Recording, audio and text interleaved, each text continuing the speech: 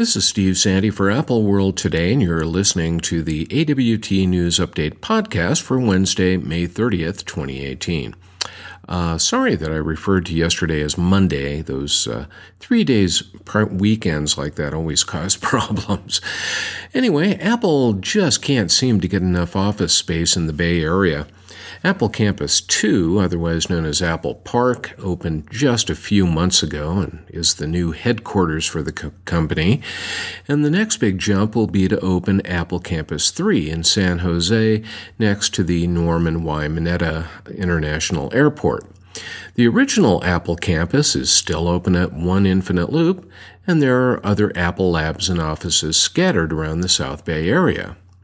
Now comes word that the company is leasing a 62,000 square foot and about 40-year-old industrial building that's at the corner of Bowers and Walsh Avenues in Santa Clara. That's less than a mile away from a pair of buildings the company is working on at Kiefer Road and Uranium Drive. Apple's also working on renovation of another 105,000 square foot location a few blocks away, but nobody knows what all this old industrial space is being used for. Apple's also looking around the country for another office campus. Research Triangle in North Carolina is apparently in the lead for that location. Yesterday's jump to iOS 11.4 brought us iCloud messages, and a lot of people ended up having a lot of questions about that. Here are some answers. You need to turn on the feature as it's not automatically enabled. To do this, you need to go into Settings in iOS 11.4, tap on your Apple ID at the top of the screen, tap on iCloud, then scroll down and turn on Messages in the Apps Using iCloud section. Note that iCloud Messages is not yet available on Mac OS, but it's expected to arrive with Mac OS 10.13.5 any day now. Apple probably won't have a web interface for messages on iCloud.com, but we've been surprised before.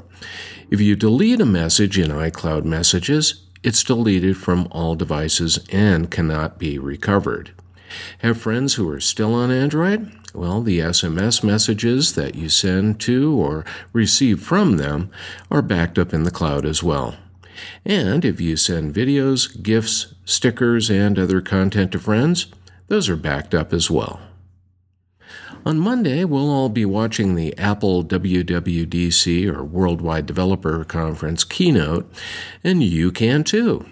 The best way will be to watch it on your 4th or 5th generation Apple TV with the Apple Events app, so you can get it all on the big screen, and that's what I'm planning to do.